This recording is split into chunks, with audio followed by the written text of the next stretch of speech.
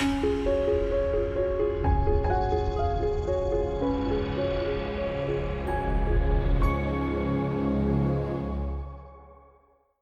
it's Robin Samora with the Fast Marketing Minute. I'm your marketing and PR expert, here to help you grow your business and brand. Did you know that 25% of adults in the U.S. own a smart speaker, like an Amazon Echo or a Google Home? And 31% of smartphone users in the world use voice search, like Siri, at least once a week. Voice search is here to stay and more powerful than ever for marketers to reach their ideal customers, so be prepared. Long-tail keywords are being used as part of everyday conversations. People are saying things like, Alexa, order pizza. And yes, you can do that with Domino's.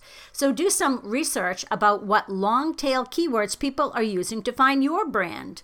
You probably ask Alexa or Google a question every day without even thinking. So take that a step further and start answering questions on your blogs. Create a list of questions a potential customer may have about your services or your industry, and then write a blog that answers each one.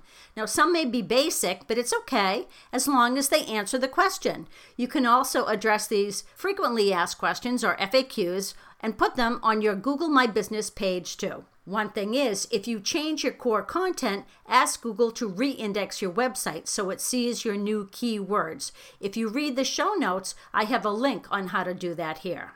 Lastly, as with any SEO, make sure your website performance is strong. This won't make or break you, but it will help you rank better in voice search because voice assistants need to provide search results immediately for the user. You can check your site speed with Page Speed Insights on Google. I'm Robin Samora with the Fast Marketing Minute.